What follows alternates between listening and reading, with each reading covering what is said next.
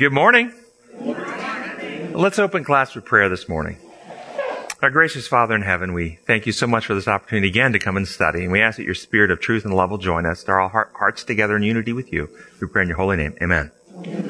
And a couple of announcements. As you know, I made an announcement a few weeks ago. Tell our people online, we have had the problems with our Apple apps because of some administrative issue. We have to sign a contract, the updated contract. I signed the contract for the ministry, but somehow that didn't get whatever. It's still not up. Francesca's coming back on Monday, and I will put Francesca on running down the administrative stuff, and hopefully the apps will be back online. That's all of our apps on the Apple side. If you're on the Android side, I don't think that's messed up at all.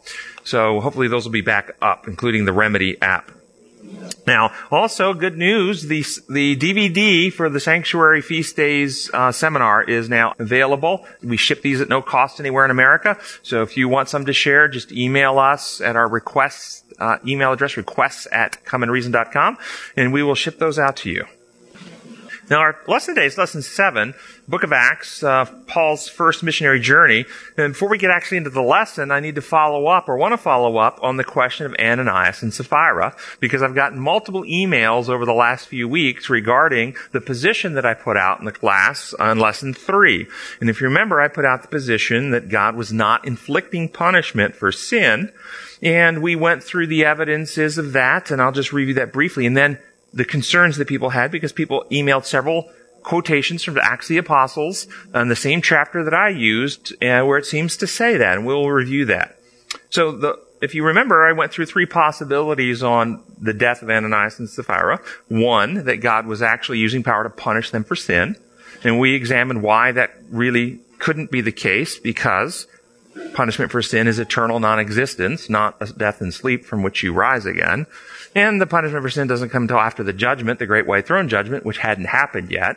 So this had to be something other than punishment for sin. But we also looked at the possibility this was just natural death, and didn't make sense that this was just like dying of natural causes. Dying of shock was a possibility, and then God intervening to put them to sleep for a larger purpose, a therapeutic reason for the early church. And then we read a quotation out of the Acts of the Apostles where she goes on to describe that very thing, that the early church was vulnerable to the corruption of their influence if they had become leaders from their donation of the property, and then their deceptive character leading out in the church was open to that type of corruption. And so this was a therapeutic intervention. And the quote is from Acts of the Apostles 73. You can check that out. It's in the notes. Well, it says, and she finished up with a little statement that God cannot be mocked. And then I reminded people of Galatians 6, 7, and 8, which says, "Do not be deceived. God cannot be mocked. A man reaps what he sows. The one who sows to please the sinful nature from that nature will reap destruction."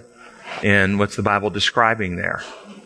The law of cause and effect, sowing and reaping, design law. You corrupt your character, then you will reap destruction in the end.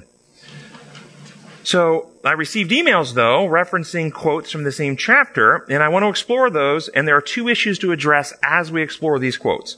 1, was God actually punishing or inflicting punishment for sin?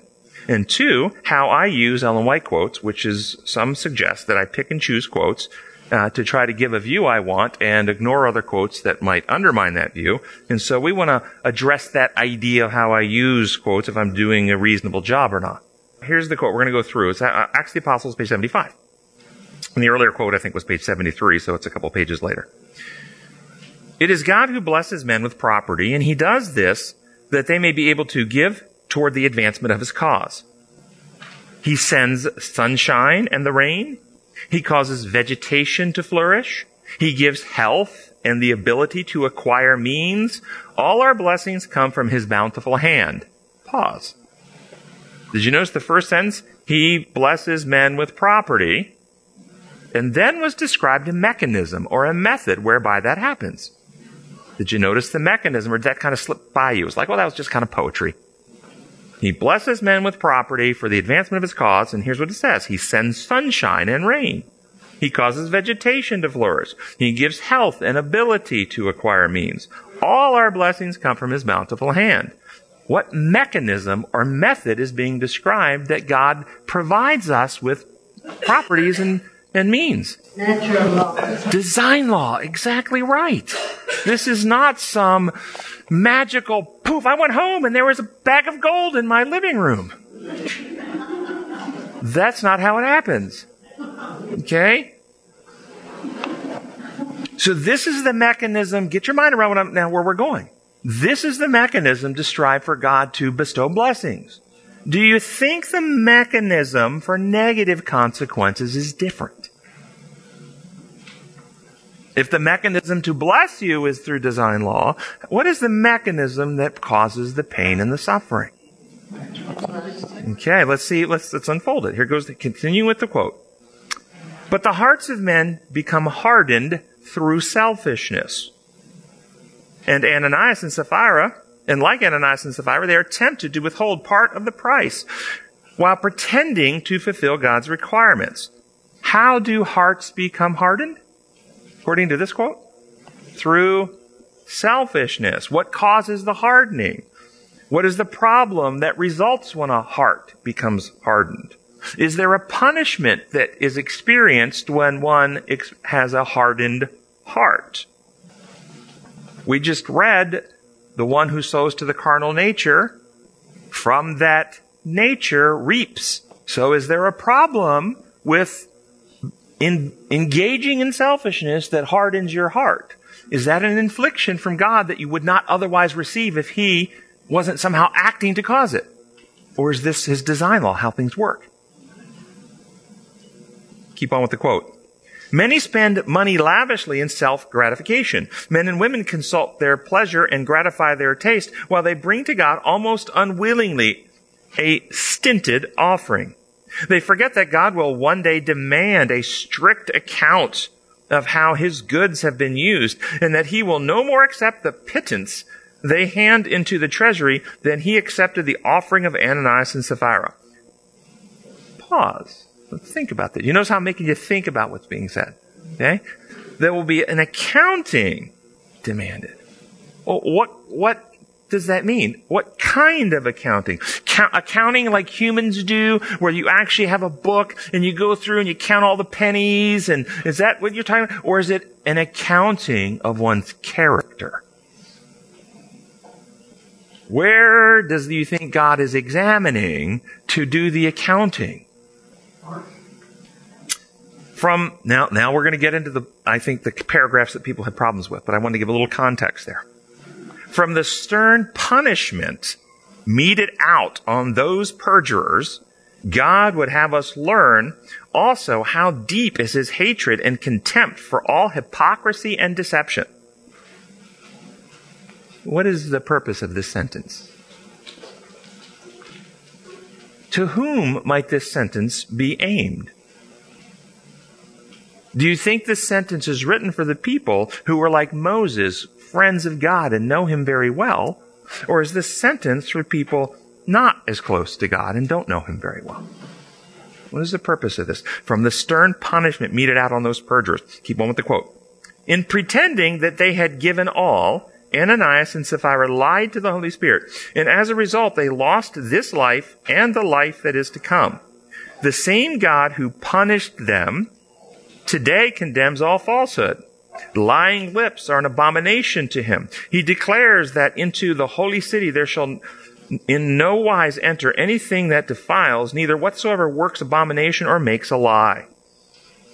Let truth-telling be held with no loose hand or uncertain grasp.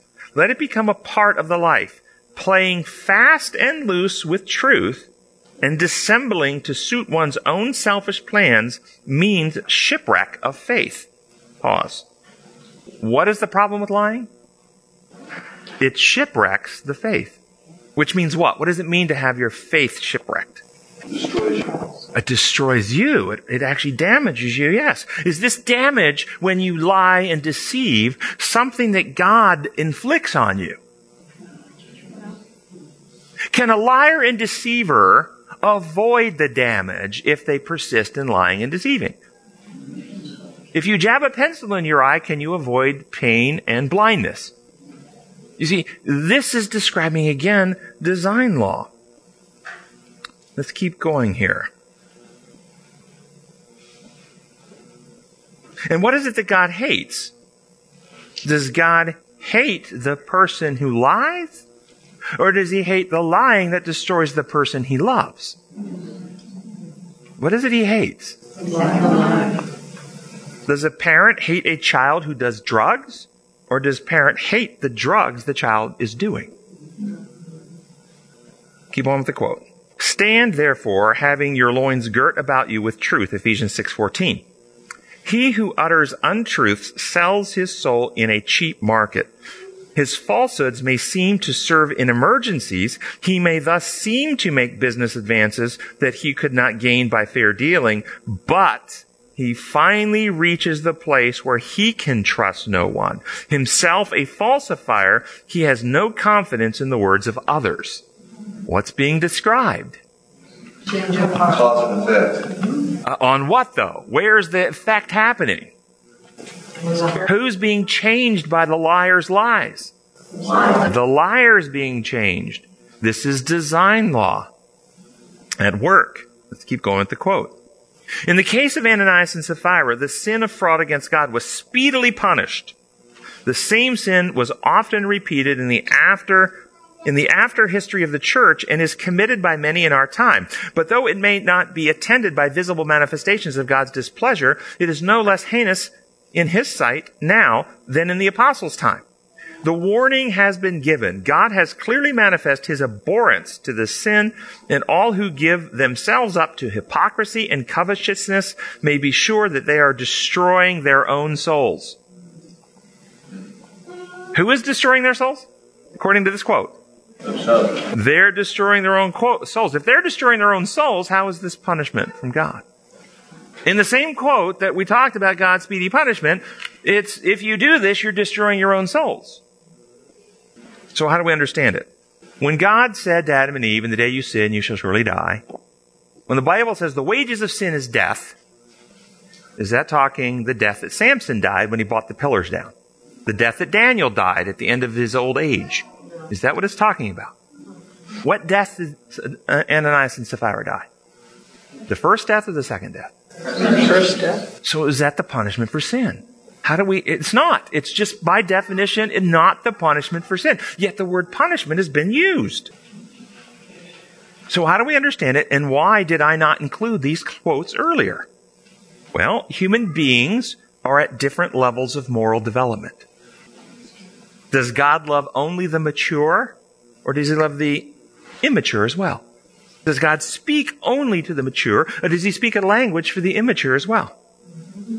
If a child is unruly and continues to put themselves in danger by playing on the farm equipment or running into the street, what does a loving parent do? Does a loving parent discipline? But if in the child's mind, where does the child understand the pain and suffering to be coming from? The farm equipment, the car, or the parent? So in the child's mind, might the child view this as punishment from the parent? The parent is a punishing parent. And so the parent, because of the immaturity of the child, steps in and takes on their shoulders the role of the inflictor of punishment. Is the real danger for the child from the parent? No. It's from the farm equipment or the car. But because the child cannot understand the larger reality, the loving parent does this. The child finally grows up, hopefully, matures to the point they realize that the punishment was never coming from the parent. Even though at some point in time they said, you know what, if I actually go and play on the farm equipment to their neighbor, my mom's going to punish me. But that was never really the punishment. World War II, a troop ship was hit by a torpedo and was sinking. Water was flooding into the sections where the soldiers were. There was abject panic. The officers on deck were trying to get them up the stairs and the ladders, but as one person would jump on, another person would yank them off, and another person would jump on. The officers on top were shouting down to try to get order, but they were so panicked they weren't listening. And suddenly shots rang out, and an officer shot down into the compartment, killing a few people. Order was restored, and the rest got out. Did the officer who shot into the hold hate his soldiers? Yes or no? No. Did he hate the soldiers drowning? Yes. Did he hate the soldiers' refusal to listen to his previous commands? Yes. Were his actions cruel? No. Were those shot, those who the bullets happened to hit, punished for their refusal to listen? Or were his actions actions of redemption to save as many as he could?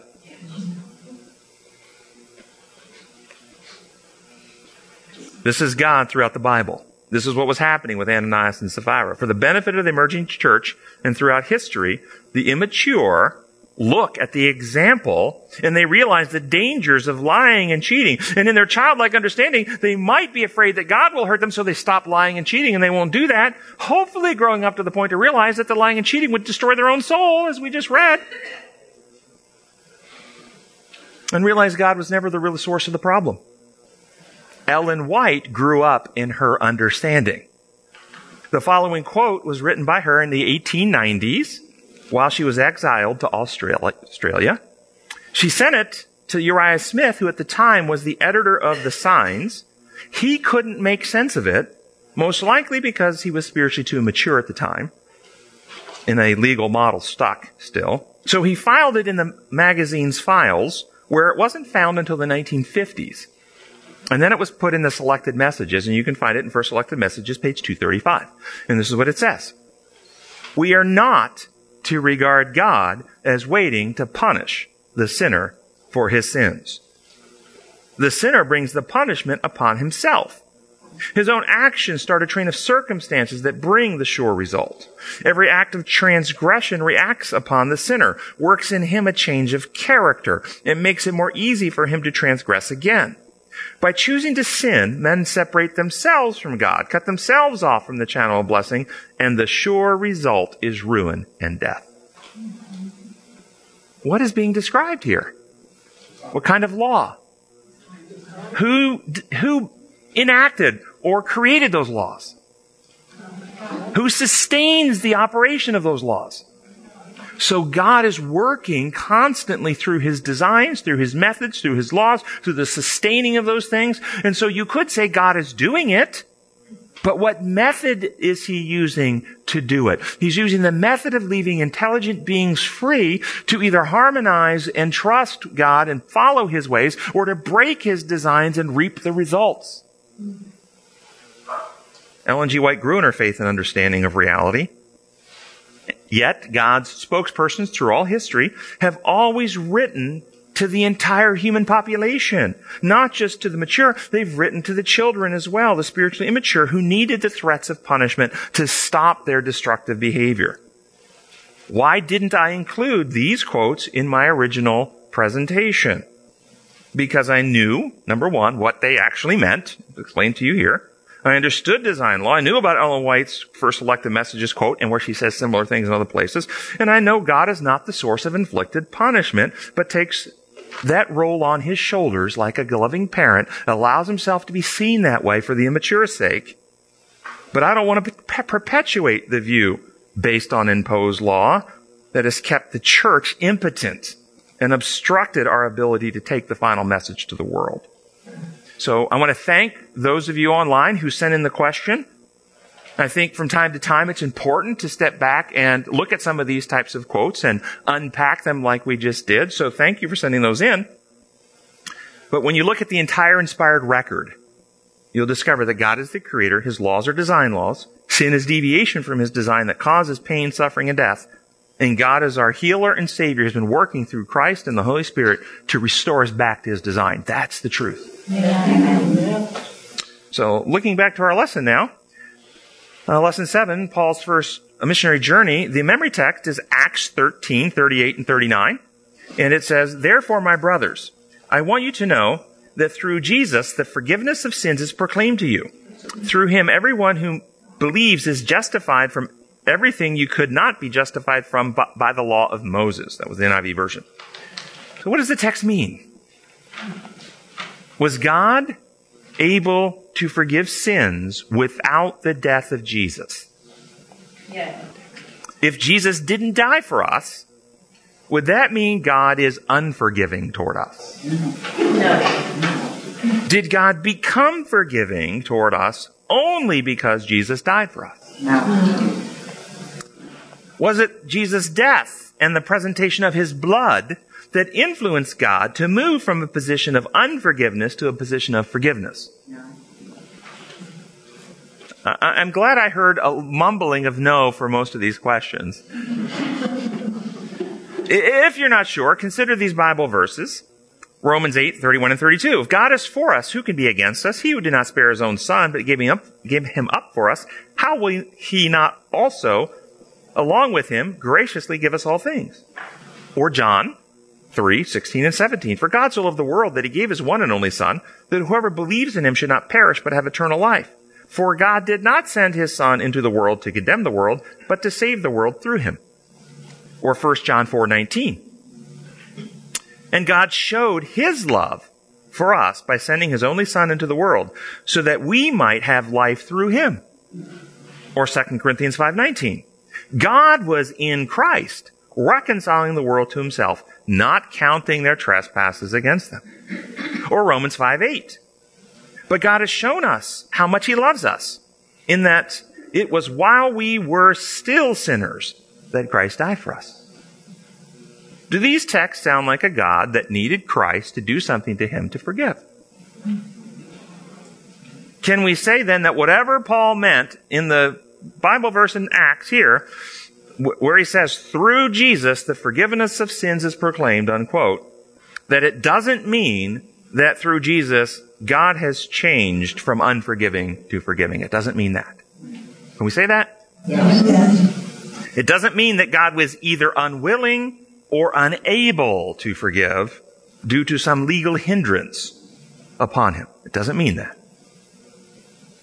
Do you understand Paul's words as you read this through design law? Hopefully this class does. Or through imposed law. Through the imposed law lens, many have construed the idea that Jesus' death was necessary to pay a legal penalty in order to get God to be able to legally pardon and or forgive. This is not so. What evidence do we have to demonstrate that I'm correct on this? We always want to look at the evidence. Do you remember when Jesus healed the paralytic that was let down through the ceiling? Remember the story? Jesus said something right before he healed him. You remember what he said? So that you might know that the Son of Man hath authority on earth to forgive sins. Does Jesus have the authority to forgive sins? Did Jesus need his blood presented to him so he could do so? No. Think that through. That's kind of silly, isn't it? I'd forgive you, but I haven't... let me cut myself. Okay, now I can forgive you. That really is kind of silly. Was this man, who was the paralytic, did he have his sins forgiven? Yes. In the legal model, if God, the ruler of the universe, forgives someone their sins, that means they are saved. In other words, there is a connection between the forgiving of sins and salvation in the legal model that is linked. In the legal model, the saved have their sins forgiven, but the unsaved do not have their sins forgiven. Am I right or wrong about that? That's how it's presented. It's linked. Then think about this. What about those who crucified Christ? Standing around mocking, jeering, hating, tempting. Were they forgiven by God? Jesus said, Luke 23:34, Father, forgive them. They know not what they do. Is Jesus God? Does he have the authority on earth to forgive sins? He just forgave them. Are they saved? Maybe, maybe not. Maybe, maybe not.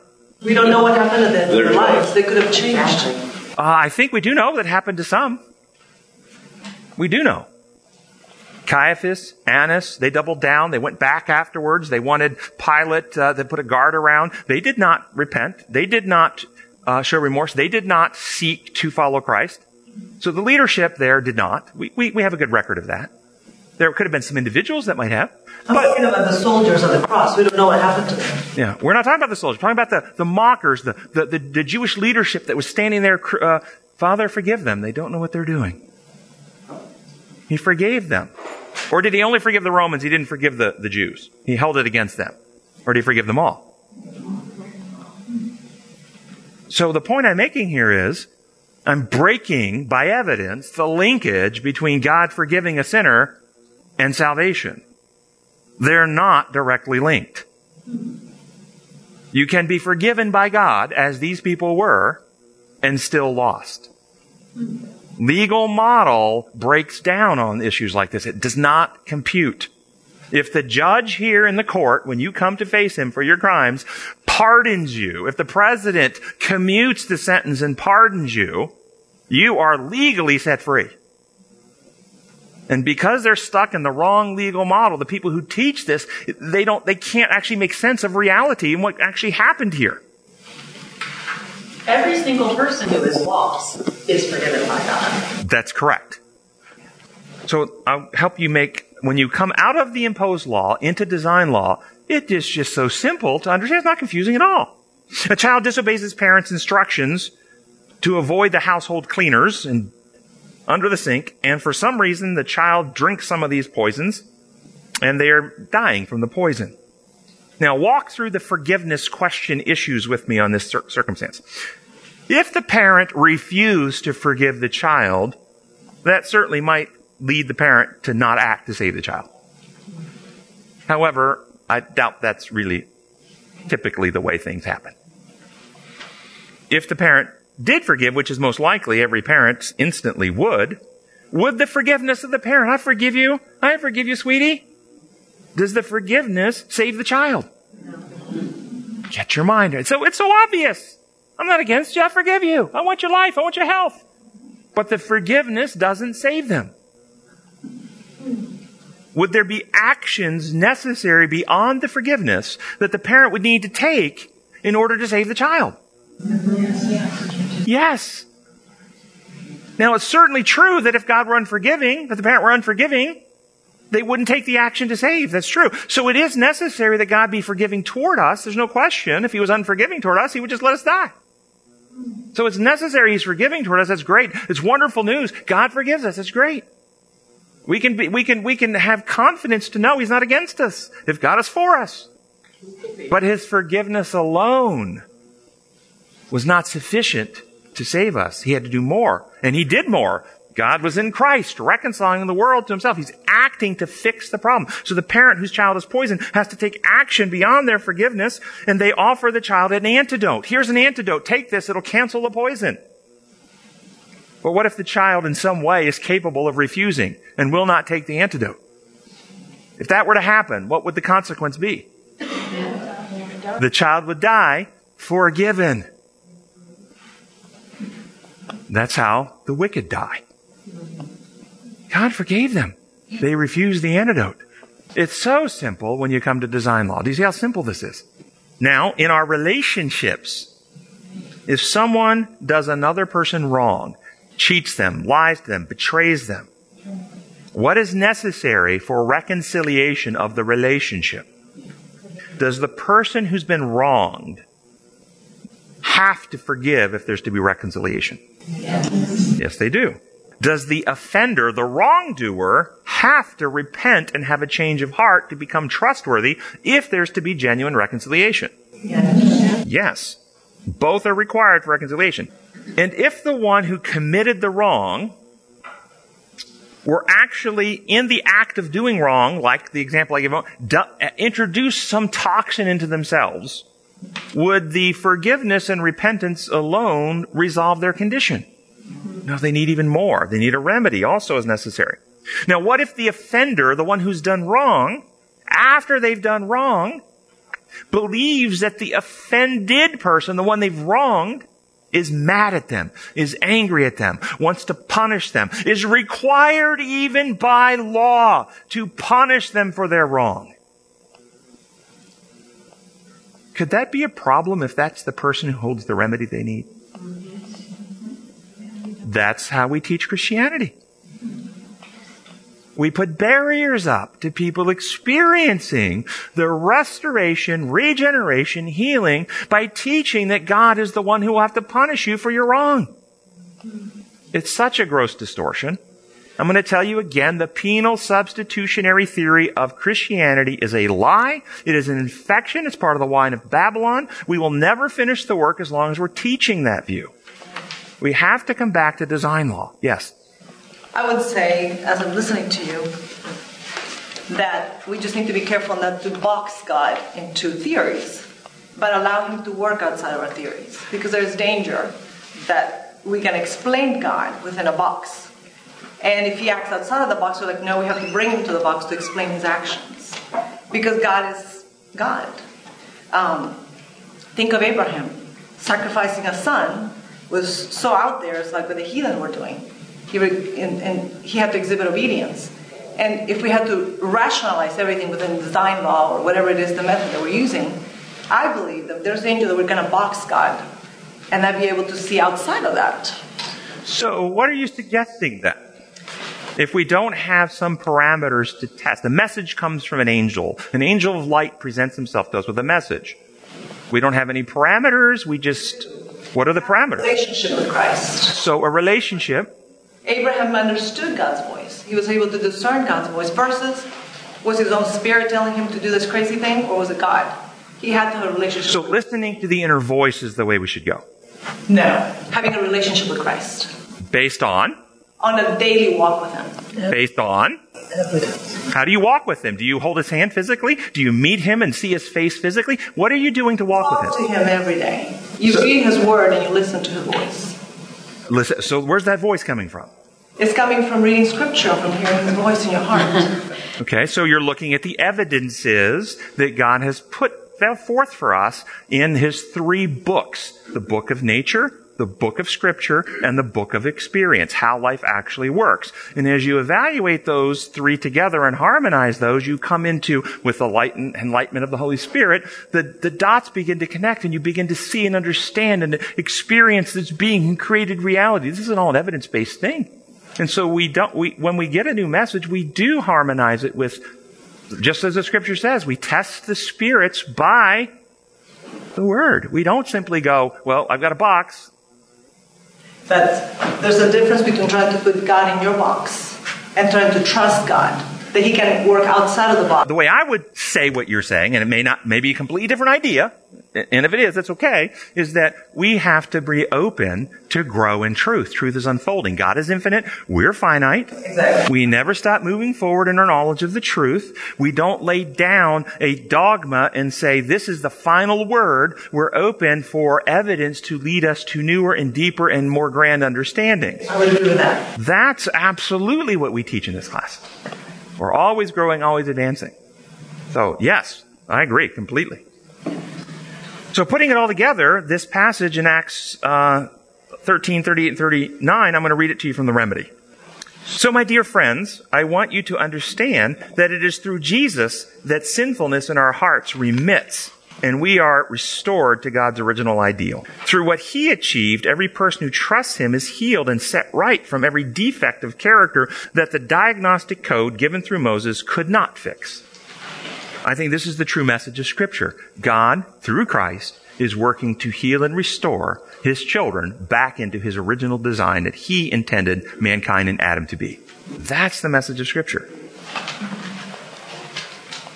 Some of you know I'm working on a paraphrase now of the Psalms, and in conjunction with this idea of healing from sin and the forgiveness of sins, I'm going to share with you my paraphrase of Psalms 31. And I will tell you, for those who didn't hear me last week, the Psalms are much more vulnerable to the corruption of the biases than the New Testament, because it is so much removed, so much of the Hebrew, they don't even know what it means. And then one Hebrew word can have up to 100 English words. And so I think the translation and translators have done a job of good integrity, meaning they're honest and they're doing their best and it's what they believe it means.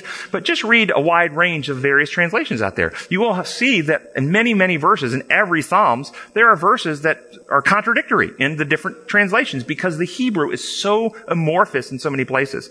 And I think the critical thing to get the true meaning is you have to understand the great controversy over God's character. View the word as a whole, comparing all the various parts to the grand central theme, it says in the book Education. You have to understand God's design laws as his laws, and you got to understand his character of love. So this is Psalms 31. Oh Lord, I come to you for healing. Don't let guilt and shame destroy me. Restore me to your perfect design. Listen to me, listen closely, and heal me quickly. Be my unfailing remedy, a healing sanctuary to renew me. Since you are my remedy and my sanctuary, reveal your character of love by recreating me in your image. Free me from fear and selfishness, which has trapped me, for you are my remedy. I trust you, and I place my life in your hands. You will cure me, no matter the price, O Creator, God of reality. I hate the persistent use of false remedies. My confidence is in the Lord. I will celebrate and rejoice in your love, your healing design for life. For you saw the misery of my terminal condition and knew the cause of the sickness ravaging my inner self. You have not surrendered me to be enslaved by fear and selfishness, the enemy of your design, but have enabled me to stand free, renewed in truth and love. Pour your healing grace upon me, O Lord, lest I be crushed by guilt and shame. My eyes are swollen from crying. My heart is torn with sorrow and regret. My life is stuck, consumed with guilt, with reliving my mistakes. Years wasted bemoaning the past. I'm exhausted, worn out with guilt. I'm getting weaker every day. My enemies, lies, fear, and selfishness, have made me ashamed. My neighbors are tired of my self-loathing. My friends dread to hear more of my constant negativity. When they see me coming, they avoid me. They have moved on, put me out of their minds as if I were dead. I'm considered broken beyond repair. I hear criticism in the words of others. I'm terrified around people. They make plots to undermine me. They seek to crush my heart. But I put my trust in you, O Lord. You are my God. My future is in your hands. Free me from fear and selfishness, my enemies, that constantly pursue me. Immerse your servant in your life-giving glory. Heal me with your unfailing love. Negate my shame, O Lord, for I call upon you. But let the unhealed be consumed by shame. May they lie silent in the grave. May the promotion of all false remedies be stopped, for the self-sufficient deny reality. They scorn God's design for life. Beyond counting are the benefits of your goodness, the treasures you have built into reality for all who humbly follow you. Those who trust you and follow your methods reap your blessings for all the universe to see. You eradicate their sin sickness by your presence, your secret plan, freeing them from the trap of the proud and the selfish. In your sanctuary you defend them from words of the accuser. All praise and honor to you, Lord, for the wonders of his unfailing love and that rescued me when I was besieged by worldliness. Terrified, I cried, I have cut myself off from God. But you heard my plea for mercy when I called out to you for help. Love the Lord, all his faithful followers. The Lord preserves those who live in harmony with his design, but the arrogant who choose their own way, he leaves to reap their full reward. Be strong and confident, all you who hope in the Lord. Amen. So did you get a different feel? Now, if you go back and read Psalms 31 with this in mind, you will see it's there. You can see it's there. It's in the Hebrew, what I've written here. It's in the Hebrew. But it's written in such language that when you read it the first time in the other versions, you don't get this. But it's there. Sunday's lesson. The lesson makes a very powerful point. It says, God can operate only when we willingly place ourselves in a position where he can use us. God can operate only when we willingly place ourselves in a position where he can use us. Do you agree or disagree?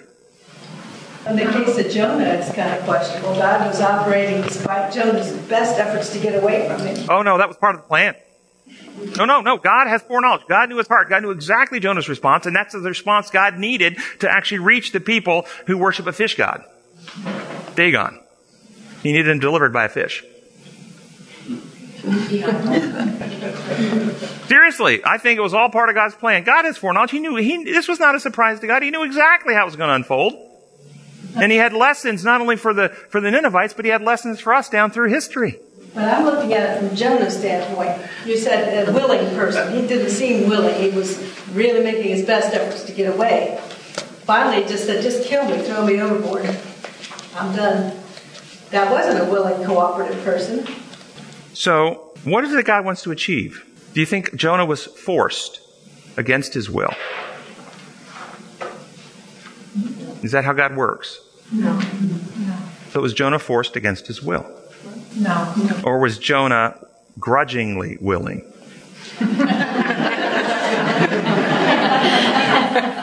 No, seriously, there is really a difference. Jonah eventually was willing, but he had to be persuaded with evidences. He had biases. He had prejudices. He had hatred for a people in his heart. And he knew God. He wanted the Ninevites to die, and he knew God was not going to do it. He was going to forgive them. And that was the problem.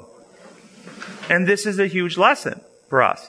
But what God wants to achieve, what does he want? Does he want coercive obedience, where he's got power, we have a whip over our head, we know if we step out of line we're going to be crushed, and so we obey, and that's what God wants? No, he wants our love, he wants our trust, he wants our loyalty, he wants our friendship. Can you get love, trust, loyalty, friendship by threatening people who don't love and trust you? No, so this is why we have to be willing. This is why it says in Romans 14, every person must be fully persuaded in their own mind. Because a person convinced against their will is of the same opinion still. They don't change. And so what God's trying to achieve can only be achieved through his methods of truth presented in love, leaving people free. Third paragraph I want to read to you. It says, a period of intercessory prayer and fasting preceded the departure of the missionaries, and in the context, the laying on of hands was basically an act of consecration or commendation of God's grace. What do you think of intercessory prayer? What is the purpose of intercessory prayer? Is it to influence God, to move him to do some act of kindness or goodness that God didn't want to do? Is that the purpose? You will discover that intercessory prayer is never to move God to do an act of goodness that is not in his heart already to do. However, you can pray to God to get him to do an act that he doesn't want to do and is not in his plan. You can get him to do that. Balaam. Not Balaam. Balaam did not get permission to curse the people. Moses, Abraham. Kings, the quail, the food in the desert. Why did they get quail? Did God want them to have quail? What was God feeding them? God didn't want them to have quail. Who brought the quail? Why did he bring the quail? Because they prayed for it over and begged for it and pleaded for it and whined for it and cried for it. And God let them have the quail. So you don't need to have intercessory prayer to influence God to do something good, but if you whine and pray along, the kings, God warned them, told them over, don't do it. But who chose their first two kings and anointed them? Because they insisted. This goes back to the point about willingness. If you insist to go down certain trails, God, and they're not healthy for you, God will warn you. God will direct you. God will advise you. God will give evidence it's not for. But at the end of the day, if you insist, he'll let you go. He might even help you experience the consequence of the choice so you can then learn a lesson and turn back. Better stop praying. Okay? So, but back to intercessory prayer. It's never to get God to do something good or kind that he would not want to do. But then if you say, well, if God always wants to do good, always wants to heal, always wants to save, then why do we even need to pray at all? He already wants to. It changes us. Well, then why pray for someone else? Okay. These are good questions. So, what are God's methods again? What are his methods? How does he achieve his goals? Does God violate free will? No. Does he force his way into someone's life? No. Thus, one aspect of intercessory prayer is the free will consent or request to ask God to take an interest where that person hasn't yet asked, but God comes along and says, you know what, I'm going to honor your request and step in. Just like you might ask Pastor so-and-so to go talk to my son for me. He might do that on your behalf. I'm here on your mom's behalf. And God might intervene or intercede on your behalf, honoring your free will choice. So one aspect is, I got several aspects, so if you want to hear them all before your question. So I just want to add. Okay, go ahead. So it's a sin, Samuel said it's a sin to stop praying. It would be a sin if I stopped praying for you. When you say praying, you have, to me, brought up something else. Because intercessory prayer is different than prayer for me. Prayer is conversation with God as with a friend. And so we never stop our conversations with God. We never stop but there are times we have specific types of conversations, interceding for some circumstance, but that isn't what we necessarily do all the time. But we do pray all the time. We have conversations with him all the time. So some of those conversations are praise and thanksgiving and celebration and just telling him about your day, and right? Right, but in that particular prayer, he's talking about praying. Samuel's talking about praying for others. Who is this? Samuel says it would be a sin if I were to stop praying for you. But that wasn't indefinite. That was in a circumstance. There was an event happening. And until the event's resolved, I'm not going to stop praying until it's resolved and over. But there's going to be a resolution. There's going to be an answer. And then I'm not going to continue to pray for you. But until then, it'd be like, it would be a sin for me to take my hand off of your bleeding artery while it's still going to hemorrhage to death. That's how I see that. But I'm going to stay focused on solving this problem and interceding in your behalf until there's a resolution. Yes? Also, it's a sin for me. In other words, if I'm not acting God-like, then I'm destroying my relationship with God if I'm not working in behalf of others. God is always working in behalf of others. That's true love. And if we are not working in behalf of others, then we are separating ourselves from who God intended us to be. So one aspect of that can be intercessory prayer. Right. Yes. So since God honors free choice, are you saying that intercessory prayer, in essence, gives God permission to take action? Yep, I am. Look at Daniel chapter 10. Look at Daniel chapter 10. Daniel begins to pray for the king, and Gabriel comes and said, I sent 21 days ago you began praying, and I was sent instantly, but the prince of Persia has been opposing me. And the prince of Persia, who's the prince of this world? Satan. So the prince of Persia, bigger or smaller than the whole world? Persia, bigger or smaller than the whole world? Smaller. So the prince of Persia is beneath the prince of the world. Okay, so this is one of Satan's agents or angels working on King Darius. And Gabriel comes and he says, there's no one to help me except Michael. And I've got to go back because the prince of Greece is coming to help the prince of Persia. So he's getting reinforcements. And Daniel's prayer has mobilized heavenly agencies to come and intervene in that circumstance. To bring what? Why isn't Michael the only one that can help him? Isn't it our view that 1/3 of the angels rebel, 2/3 stayed loyal, right? Isn't that our view? So there's 2-1 on the good side. How come he's only got one other angel that can help him? What is that?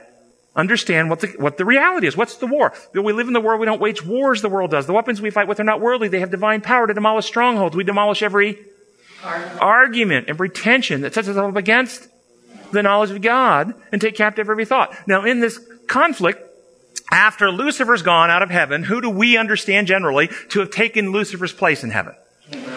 Gabriel now is the one who stands closest to God in that position. So of the angelic host, who knows the most about God, his methods, his character? Who has the most truth and knowledge about the kingdom of the created beings? Gabriel. So he says, there's no one to help me except Michael, because Michael is who? Christ in his pre-incarnate form. And so only Michael knows more about the truth in God's kingdom. All the other angelic hosts, they don't know as much as Gabriel. They don't have as many wisdom. They don't have as much knowledge, insight, perspective on God. Gabriel's the closest to God of the created beings. So nobody can bring more light and truth to bear on the circumstance than Michael. And this is the issue, the light and truth into the mind of Darius. And we have agents of darkness trying to confuse and to incite fear. But we have the agents of truth and love pouring truth and love into the mind. This is what's happening. And then the king is left free to make his choice which side he's going with. But the prayers of Daniel mobilized and brought in those forces of light, did not take freedom away. So this is one aspect. So one aspect brings God into the circumstance and invites him in to intervene as God knows is best in the situation. Other aspects of intercessory prayer, as somebody else said, changes the prayer. You are impacted and changed by every action you take in life. It impacts you.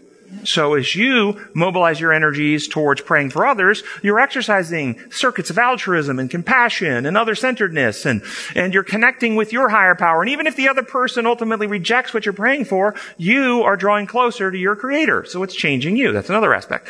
Wait, I've got to move on. Okay, third,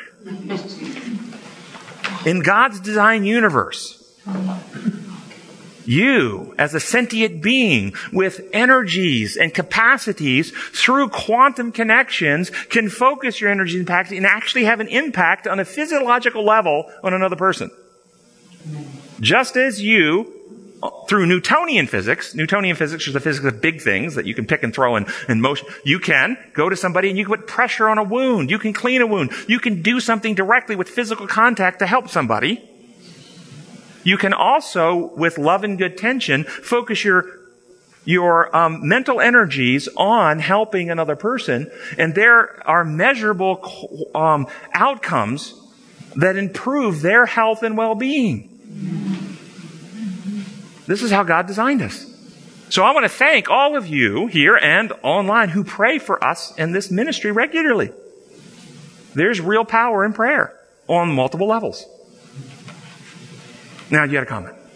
Well, I have a friend who does believe that you shouldn't go to doctors and nurses and stuff, that if there's healing to be done, God will do it. Ask God, He will do it. So then why have nurses and doctors? Years later, we got into a conversation, and I said, well, I believe that God gives us the wisdom and allows us to participate in the healing of people because it's good for us to participate in the healing, physical healing of people. He can do it all himself, but He draws us into the process. The same way God draws us into the spiritual process of other people.